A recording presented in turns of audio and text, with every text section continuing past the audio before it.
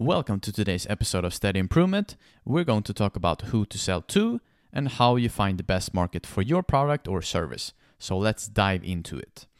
If you were going to open a hot dog stand and you can only have one advantage over your competitors, which should it be? Is it maybe low prices? Is it better quality? Better taste? No, it's not. It's a starving crowd. If you have huge demand for your services, it makes everything a lot easier. So how do you pick the right market then?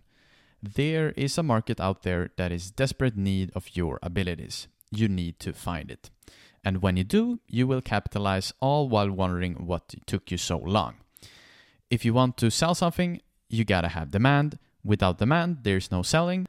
And the good thing with this is that you will choose a market with a lot of demand. And as a salesperson, we're not trying to create demand. We're trying to channel it. Here are 4 tips to look for when choosing which market you want to be in. Number 1, easy to target.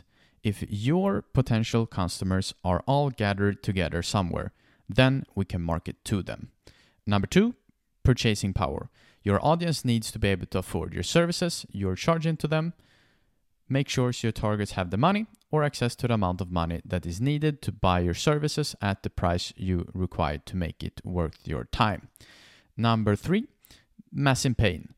They must not want but desperately need what you're offering.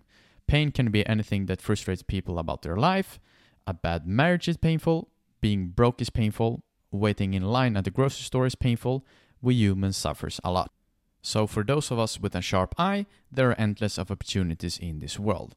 When your customers hear the solutions of their pain and what their lives would look like without this pain, they should be drawn to your solution. The pain itself is the pitch. If you can articulate the pain a prospect is feeling accurately, they will almost guarantee to buying what you're offering. Number 4, growing. Growing markets are like a tailwind. They make everything move forward faster. Here comes a pro tip. There are 3 main markets that will always exist: wealth, health, and relationships. So if you take these 3 as an example, you should think about what you are good at in these regards to wealth, health, and relationships. Then think about who might value your service the most, can be easily found, and has the buying power to pay what you want.